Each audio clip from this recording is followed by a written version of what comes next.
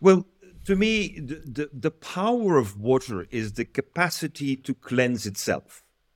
This is very symbolic, both for our mind as it is symbolic for the needs that we have. Water has the incredible capacity to clean itself over very short period of time at very short distances, because the way the structure of the molecule of the water is, with its 61-degree angles with the H2O, forces it to circle. So water is never able to go in a straight line. I mean, it's quite amazing that we wanted to have rivers straight and we wanted to have canals built straight. I mean, anyone who builds straight canals is crazy in his mind, because he's never looked at water and certainly never observed how the molecules are forced by the mere physics of the molecule to swirl. My name is Gunter Pauli. I'm someone who bothers people because I don't want to keep on thinking the way that we've been thinking for the past 50 years. So in French, we have a nice word for that. We call it emmerdeur, the one who really disturbs people. So I didn't come to this world to please everyone. I came to this world to bother a lot of people, because if we want to change the world, then we're gonna have to go through some discomforts. So that's my role. And how do I do it? I do it in the first place by doing things, not by talking about them. I prefer to talk very little and do a lot. And second, I think the only way we really change reality is by taking children at heart and tell them magnificent, surprising stories. And only when we can reach out to children and tell them many surprising stories, I know the world will change. Even if I fail, the kids will never fail. So that's me. Father of 6 children, by the way. Thank you. To continue on the topic of water, I picked out a quote from Victor Schauberger. And the quote is, "The true foundation of all culture is the knowledge and understanding of water." Well, Victor Schauberger is, of course, my inspiration, my hero. I mean, how this Austrian forester has been able to think through water by observing how it behaves, not by analyzing, but first of all by the power of observation. And, it's to me very interesting that when people discuss water and say, well, what's strange? When water freezes, it expands. Whereas all logic is that whatever freezes becomes smaller. We forget that water is the most abundant molecule on Earth. So that means that the way water behaves is the standard of life on Earth. And if we think water molecule is the exception, then we got it wrong. Everything else is the exception. Water is the standard. And this is why people like Professor Pollack in the United States is so central, because he is another person who has been, like Victor Schauberger, been observing water and realizing. But at the same time, we need to look at the beauty of water. And the beauty of water, of course, no one else has better expressed it to our eyes as Masaru Emoto with his crystals. So we need to go from observation, observing how it behaves in nature and what it does to us when we let water flow, because water has only one responsibility, that is to flow. Water is not to be static. I mean, my view is that if water behaves like money, then we see the reality on the earth today. If money is staying in a bank account, then it gets bad. Water that doesn't flow gets bad. And so we need to have the flow and the dynamics. And Schauberger is the one who to me showed the the power of water and the ingenuity of water. And Masaru Emoto is the one who shows me its beauty. Thank you. I listened yesterday to your World Water Day talk. I think it was in Vatican that you gave, and there you said something like that innovation that changes the rules of the game. And the question would be, what kind of innovation for water that changes the rules of the game? Well, to me, the power of water is the capacity to cleanse itself. This is very symbolic, both for our mind as it is symbolic for the needs that we have. Water has the incredible capacity to clean itself over a very short period of time at very short distances, because the way the structure of the molecule of the water is, with its 61-degree angles with the H2O, forces it to circle. So water is never able to go in a straight line. I mean, it's quite amazing that we wanted to have rivers straight and we wanted to have canals built straight. I mean, anyone who builds straight canals is crazy in his mind, because he's never looked at water and certainly never observed how the molecules are forced by the mere physics of the molecule to swirl. Now, when you have a swirling movement, you have this grand capacity to create what also Schauberger described in such wonderful detail. You have the vortex. The vortex is actually this self-empowering cleansing, whereby as the vortex gets faster and faster with higher and higher pressure, I mean, all impurities must get out. And as all the impurities are out and water moves from a vertical to a horizontal vortex, water has the capacity to move from aerobic to anaerobic and from anaerobic to aerobic. It means it can move from a water that is rich in oxygen to a water that is having no oxygen. And that means it's really deciding on a dividing line between life of the aerobic world and life of the anaerobic world. And they're two different worlds. And thanks to the laws of physics that are determining the behavior of the molecule of water, we see this magical performance, which is no magic at all. I mean, it's just following the laws of physics to which we have to submit ourselves, but this capacity to self-cleanse.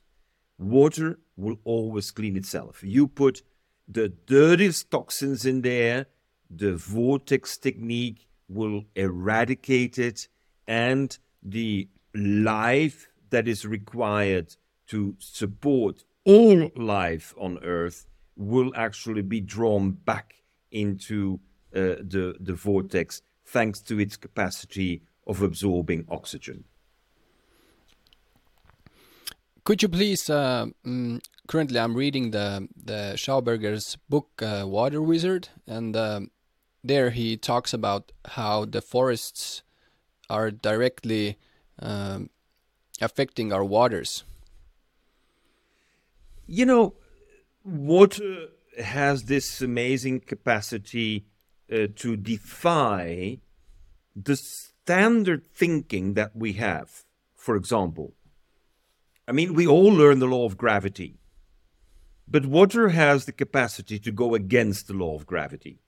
And this is how we create life above the soil.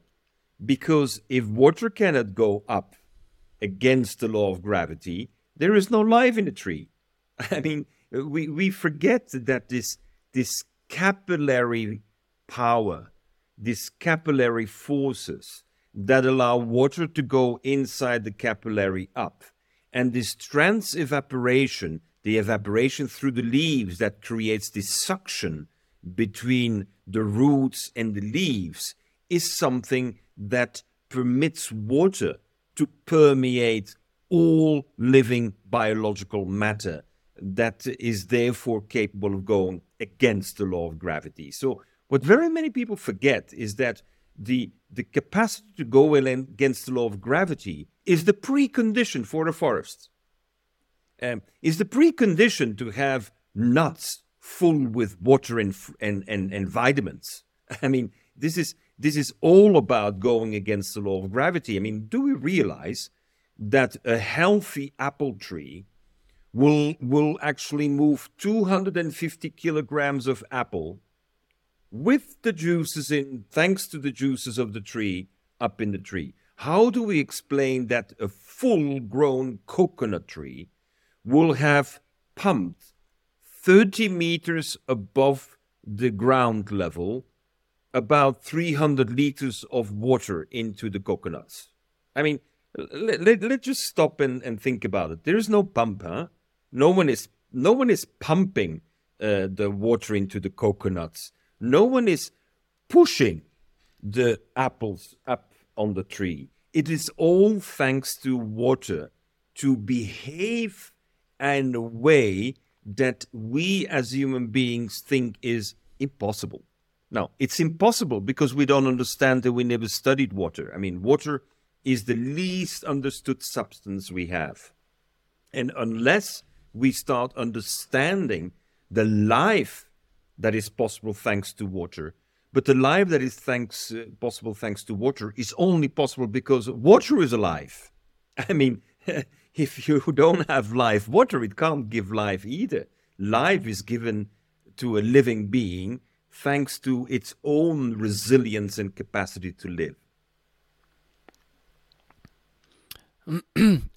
Another thing you mentioned in the talk on the World Water Day was today there's a lot of talk about sustainability, and but what I wrote down from there, what you said was that saving water is not good enough. Well, you know, if we save water, we're in the same logic of the painful life on Earth. I mean, water is destined to be abundant. That means we have to permit the ecosystems to regenerate more drinking water, more potable water, more living water. And unfortunately, what we have in mind is use less. But using less is of no service to anyone, because the more water flows, the more life we have, the more diversity there will be, the more energy there will be. And that is why I'm very clear that the mere logic of saving or the mere logic of reducing, like with carbon emissions, is not going to make any difference. We have to have the intelligence, the wisdom to regenerate water on an ongoing basis. And of course, I can speak to this subject from personal experience. In 1984, we started planting 8,000 hectares of forest in the Vichada in Colombia, which is close to the Orinoco River. And 3 years afterwards, 3 years later, by 87, we had fully covered the 8,000 hectares with 8 million trees, 8.5 million trees. And immediately we had a physical effect from the small tree cover that we created, because these are treelings. These are small little trees, but that already covered the soil. And what I always insist on is we forget that the laws of physics dominate life. Since we dropped the surface temperature of the savanna, which used to be a forest that had been cut down 250 years before by the Spanish, who wanted to have meat. I mean, the Spanish wanted to have meat to fight scurvy on their galleon ships that were transporting gold. So we're still in the same stupid mentality of cutting down forests to have meat.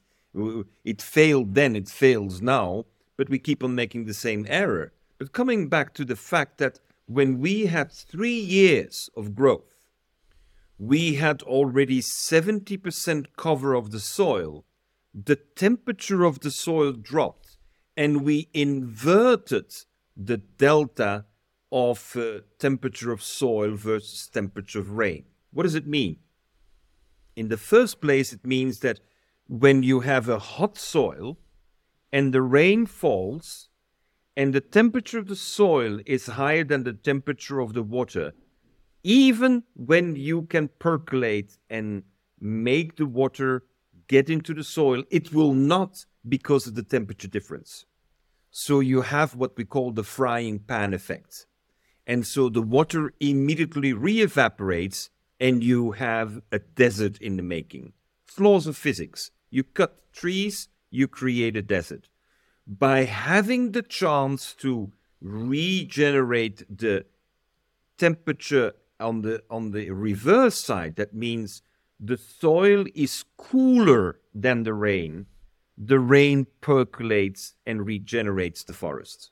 That's all you need to do. I mean, it's quite amazing, by simply changing the temperature of the soil, securing it is lower than the temperature of the rain, you will have an absorption, a sponge effect of the soil, and you will actually be building up your water reserves. If you do that and your water starts percolating, you actually filter the water. I mean, you mineralize the water. Very few people realize that rainwater is not good water because it has no minerals. I mean, today it will have microplastics, but it will have no minerals. So when we succeed in percolating it for 5 or 10 meters through the soil, all of a sudden you generate drinking water, rich, living drinking water.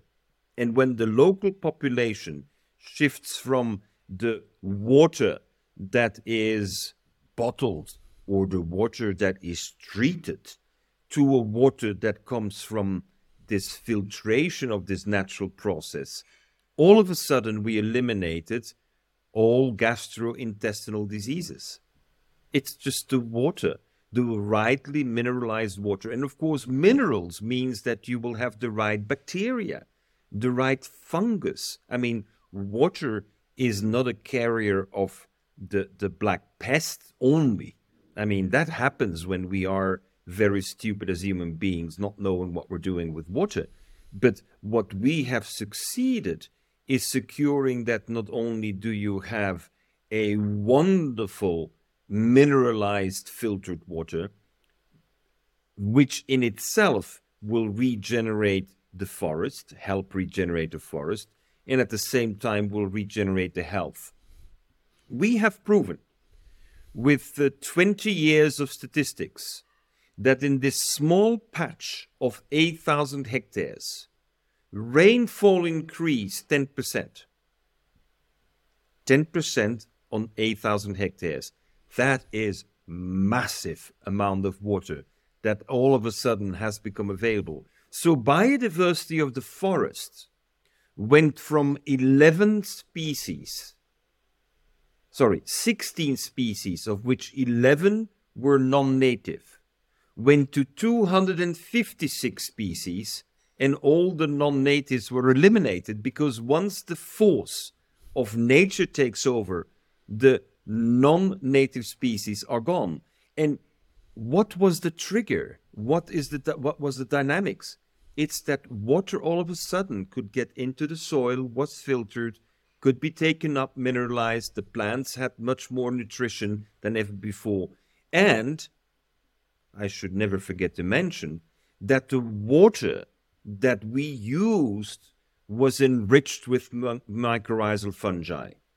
So we think that the symbiosis is not tree plus fungus. No, it's water carrying the fungus first, and then the fungus very quickly establishing the canals to have a permanent flow of nutrition through these incredible networks set up in the subsoil around the roots. Yeah, this is a beautiful example how water is life, and how from this little change so much more life comes out of. Another thing I wanted to ask you about was changing the economic model to generate business ideas that generate water. And I remember the example you gave from the World Waterway talk was growing tomatoes in Australia. Yeah, right. You see, one of the biggest problems we have is we are stuck with ideas that we say is the truth and nothing but truth. So, one of the big lies that we have been told is that you must have water to farm vegetables and fruits. I mean, who said so? I mean, tell me, who said you have to pump the water to where your plantations are? Who said so? And today, we even make our food security dependent on our capacity to irrigate. And as a result, 70% of the world's fresh water is used for agriculture. I mean, who said this is the rule? No, this is what we call self-fulfilling prophecy. I mean, you have a prophecy and you're going to make certain that everything you do is going to be self-fulfilling, so that you prove that what you said, without any type of irrigation, you will not be able to meet the food needs of a growing world population. Wrong. What we need to do is change the rules of the game, use a different tactic. Because, the big lesson on water I learned in the Namib Desert. There are two phenomena in the Namib Desert which are fascinating. Maybe three, and actually if I start thinking about it, I could just talk about the Namib Desert from now on, and how with 1.5 centimeter of rain per year, how can they create abundance of water? Of course, when we come to the Namib Desert, we see nothing but desert. Yes, because we have glasses on our face and we only see water, irrigating water, rain, etc. But let me tell you the following. Maybe you've seen these dry patches in the Namib Desert. It's a small circle where nothing grows. And that's because the plants have agreed. I mean, plants are intelligent, we know that. The plants have agreed that when the rain falls, there's not enough to cover the whole desert with flowers. So the plants have this root system that goes into the circle and sucks all the water out of the circle. So nothing grows there. But that allows it to grow everything else.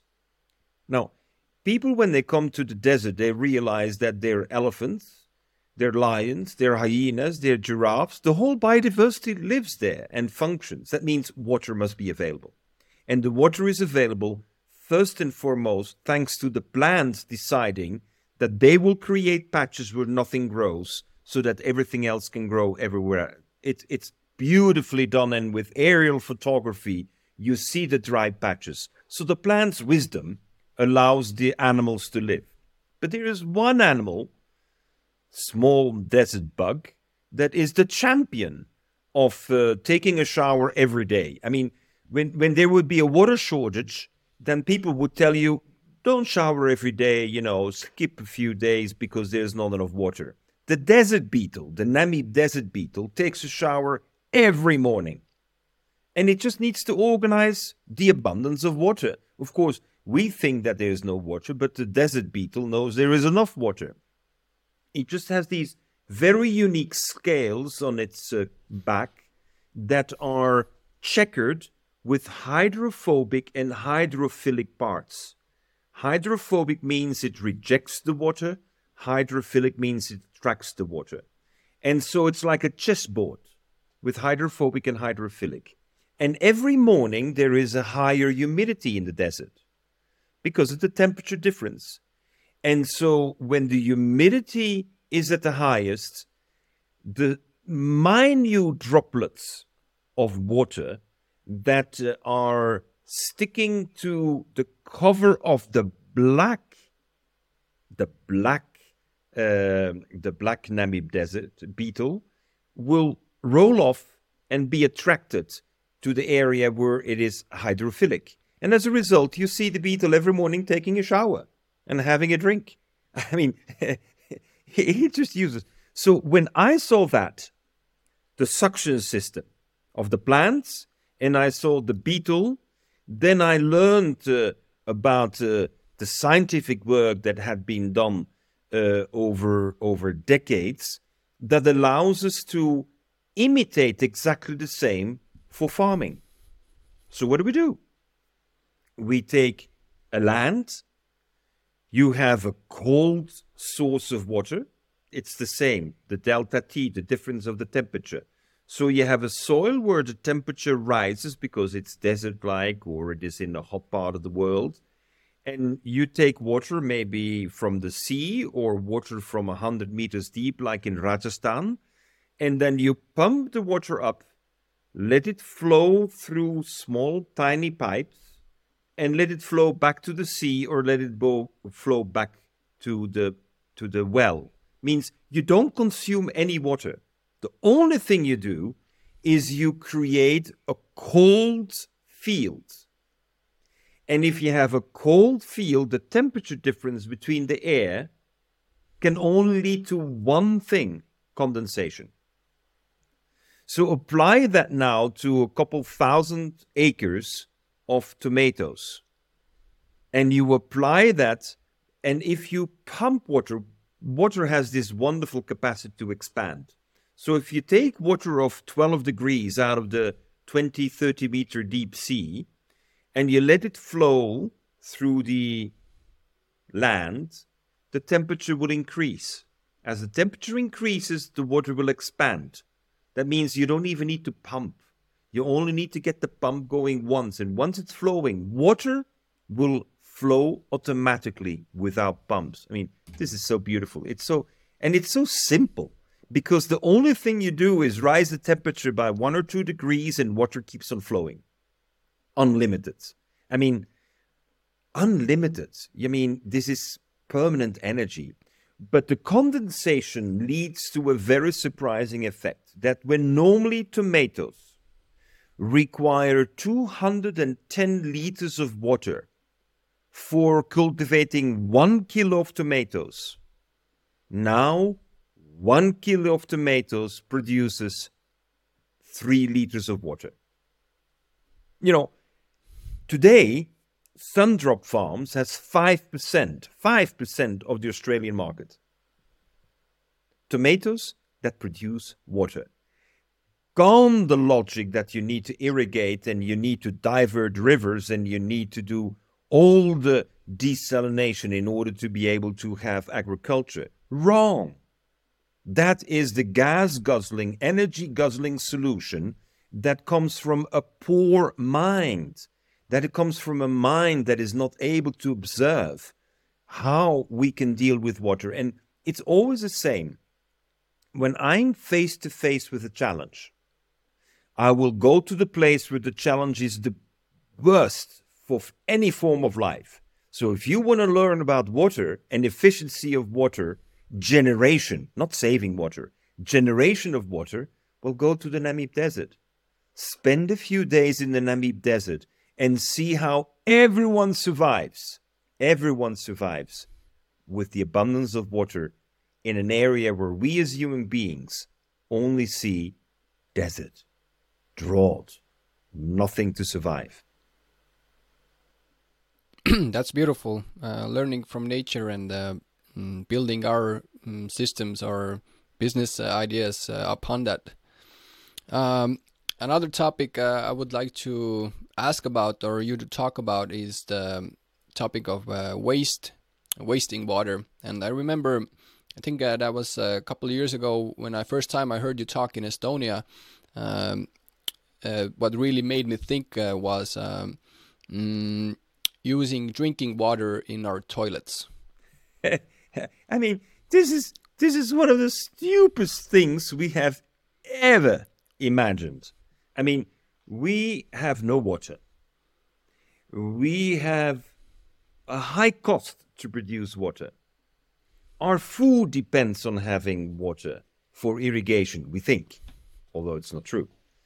And so within that whole logic, we realize that in the city, 30% of the drinking water we have is used to flush our pee and our poo. I mean, come on, guys. I mean, could we please realize that it's not because the kings in France figured out how to use a flushing toilet, so they didn't have to build a new castle that was becoming so smelly because they had no way of dealing with the human excrements. So when we finally got to the water closet, the flushing toilet, I mean, flushing toilet is an aberration of human intelligence. I always remind myself in Japan, the Japanese word for our excrements is night soil, is the soil that is created at night.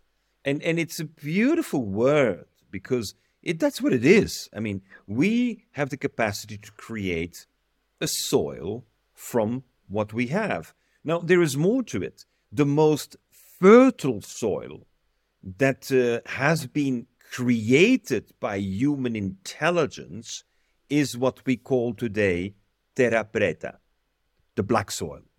Now, the black soil was already invented by the Vikings. I mean, people wondered how in the hell could these Vikings invade France?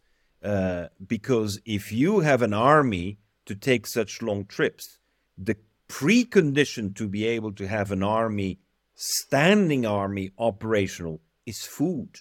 You need to have good food. And it took us a long time to figure out how could the Vikings, with a very short growing season, produce so much food that they could even have excellent food to supply to the warriors who would go and steal and pillage elsewhere in Europe. And the only reason why the Vikings could do it is because they had the black earth. They had the terra preta. And terra preta is a mix of organic waste from plants, organic waste from animals, excrements, and charcoal. And so when you mix charcoal with biological organic waste from plants, with organic waste from humans or animals, then you let it ferment for about a year, then you generate a carbon-rich material that will boost the productivity of the crops, because you are boosting nutrition and carbon at a level that has never been seen before. So the same wisdom that the Vikings used was used by, and is still used by, the native cultures of the Amazon. Because the Amazon has a very poor soil. And so they transformed the poor soil into a rich soil using exactly the same wisdom. Now here comes again a very important water issue. When you have no carbon in your soil, you need a lot of irrigation. So if irrigation level rises, that's because you don't have carbon in the soil. If you have a high carbon content in your soil, then your irrigation needs evaporate. You don't need it anymore, because the carbon is a natural manager at a nano and the micro level of the availability of water resources to the plants through the mycorrhizal fungi. So what we have forgotten is that since we have been mining agriculture, we've been mining the soil, we've taken all the carbon out, the less carbon you have, the more irrigation you need. And this is the combination where I can finally come back to the toilet, is, if you have a well-designed dry toilet, like the Swedish engineer at the University of Uppsala developed, Mats Wolgast. Mats Wolgast designed he's a medical doctor, and for 40 years he was solely dedicated to understanding what to do with what comes out of the human being and how to do it.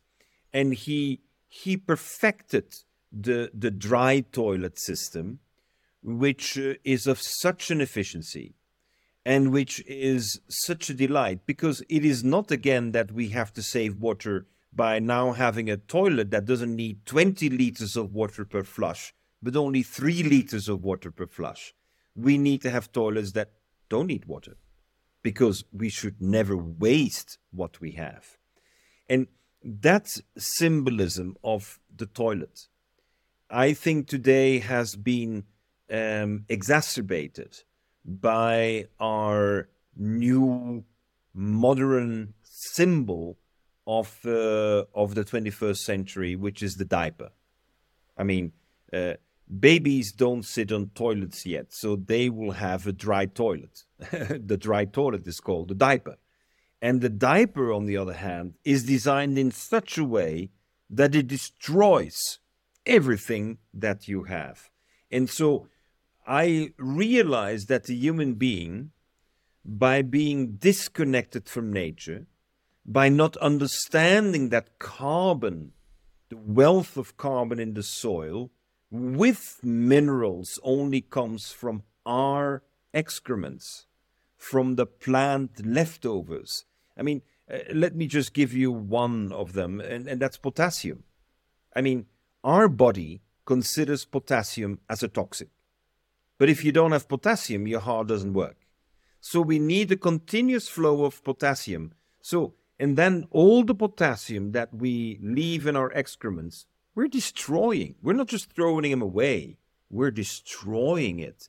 That means that the good old philosophy that we are not able to destroy, we're only transforming, we human beings are so smart that we've eliminated that logic. We are able to destroy potassium from this earth. And that is the risk factor that we're facing. Now, since we consider it obvious that you use a toilet, we have no infrastructure for dealing with the toilet waste, because we have never been thinking about it since the origin of the municipal wastewater systems. And the same municipal wastewater systems that were built 100, even 150 years ago, still have to do the job with something that should never have been done in the first place. Yeah, this really makes you think. About this, something so simple as a toilet, and I remember the first time hearing that, it really stuck with me, and also knowing how many innovations have been made in the dry toilet sphere. There are beautiful options, good options. Another topic I would like to talk about is mining and mining's effect on water. Personally, I've seen that happen here in Estonia. People who have lost their water, and you can really see it a lot. I've been in Arizona a couple of times, and there are big mines there. How it really messes up the water. So, mining is an issue that I have wanted to face firsthand all around the world. I visited more than 30 mines around the world, and I've seen the worst. And when I thought I've seen the worst, I see mines that are even worse than the worst. And there's though one reality that we have to accept. Modernity doesn't exist without mining. We will have no cell phone, no internet, no medical equipment, no car, no speed train. We will not have electric cars. None of that is possible without mining. So, mining is a fact of life. And closing down all the mines may be intellectually a pleasing idea, but from all practical points of view, it will not happen. So then you rather have to say, how do I deal with mining? Because this is what we have to do. And to me, as I describe in my book, The Blue Economy, where I have a whole chapter dedicated to mining, is that mining has to do what the surgeon does when you have an appendicitis. I mean, the surgeon makes a tiny little hole and is able to take out the appendicitis. So why can't we do that with mining? I mean, mining has to be like a surgical intervention into the earth. Mining should not at all be, explosive blasting. I mean, it's like a medical doctor would come with an excavator to open up your belly. I mean, you would run away. But that's what we're doing today. We are using excavators where actually small surgical interventions could happen. That's the first observation. The second observation is that we very often see mining and we don't realize that nature has been mining for millions of years. You know, it's quite interesting. We have bacteria that have a special affinity for gold, and these bacteria will start accumulating gold. I mean, they've been doing that for millions of years. And so why can't we have, instead of using these brutal force, whereby we are ready to blast the belly of the earth open, scrape thousands of tons of material, and then wash it with water. I mean, hey guys, wash with water? Yeah, we're washing it with water. Why do we need to do it? And I always wondered, when we have such an interest in genetics and DNA, why don't we use what is called the technology of microfluidics instead of having these master huge operation? Microfluidics is a wonderful application of nature's physics that works all the time. Microfluidics means that you have little pipes that are maybe only 2 micron. And water behaves different. Anything behaves different when it's in a pipe of 2 micron.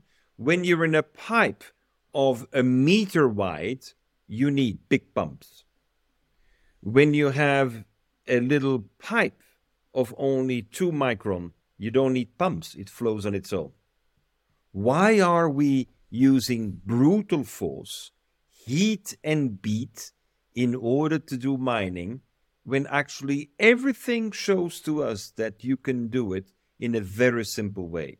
And just like we've been able to do microelectronics, moving from this very large scale of electronic wiring, where we needed to have huge spaces to do the first calculations, and today we can all do it on a little chip. Why can we do it on a chip? Because we miniaturized. With water, that has such a particular behavior when it is at the nanoscale, very different when it's at the river scale. This is why we need to think that what we've done with microelectronics, making transistors smaller and smaller and smaller, we need to do exactly the same for mining and many other applications. We need to go to ever smaller size of pipes. So the transistor we made already 1,000,000 times smaller, and that powers our phones. Let us make the leap forward, as nature can teach us, whereby we can have microfluids with an efficiency of extracting gold or tin or any other material that we may want to think of, or titanium, but we extract it in the same way with bacteria that have a very particular affinity. And it goes so fast, so quick, so efficient, so energy efficient, that I don't understand why we keep on thinking of the mines having to be bigger and bigger and bigger, and more energy and more pollution, and of course, more destruction to that very fragile surface of the earth, which we're destroying. And once you've destroyed those flows of water inside your super cover of the earth, well, then people will lose access to water.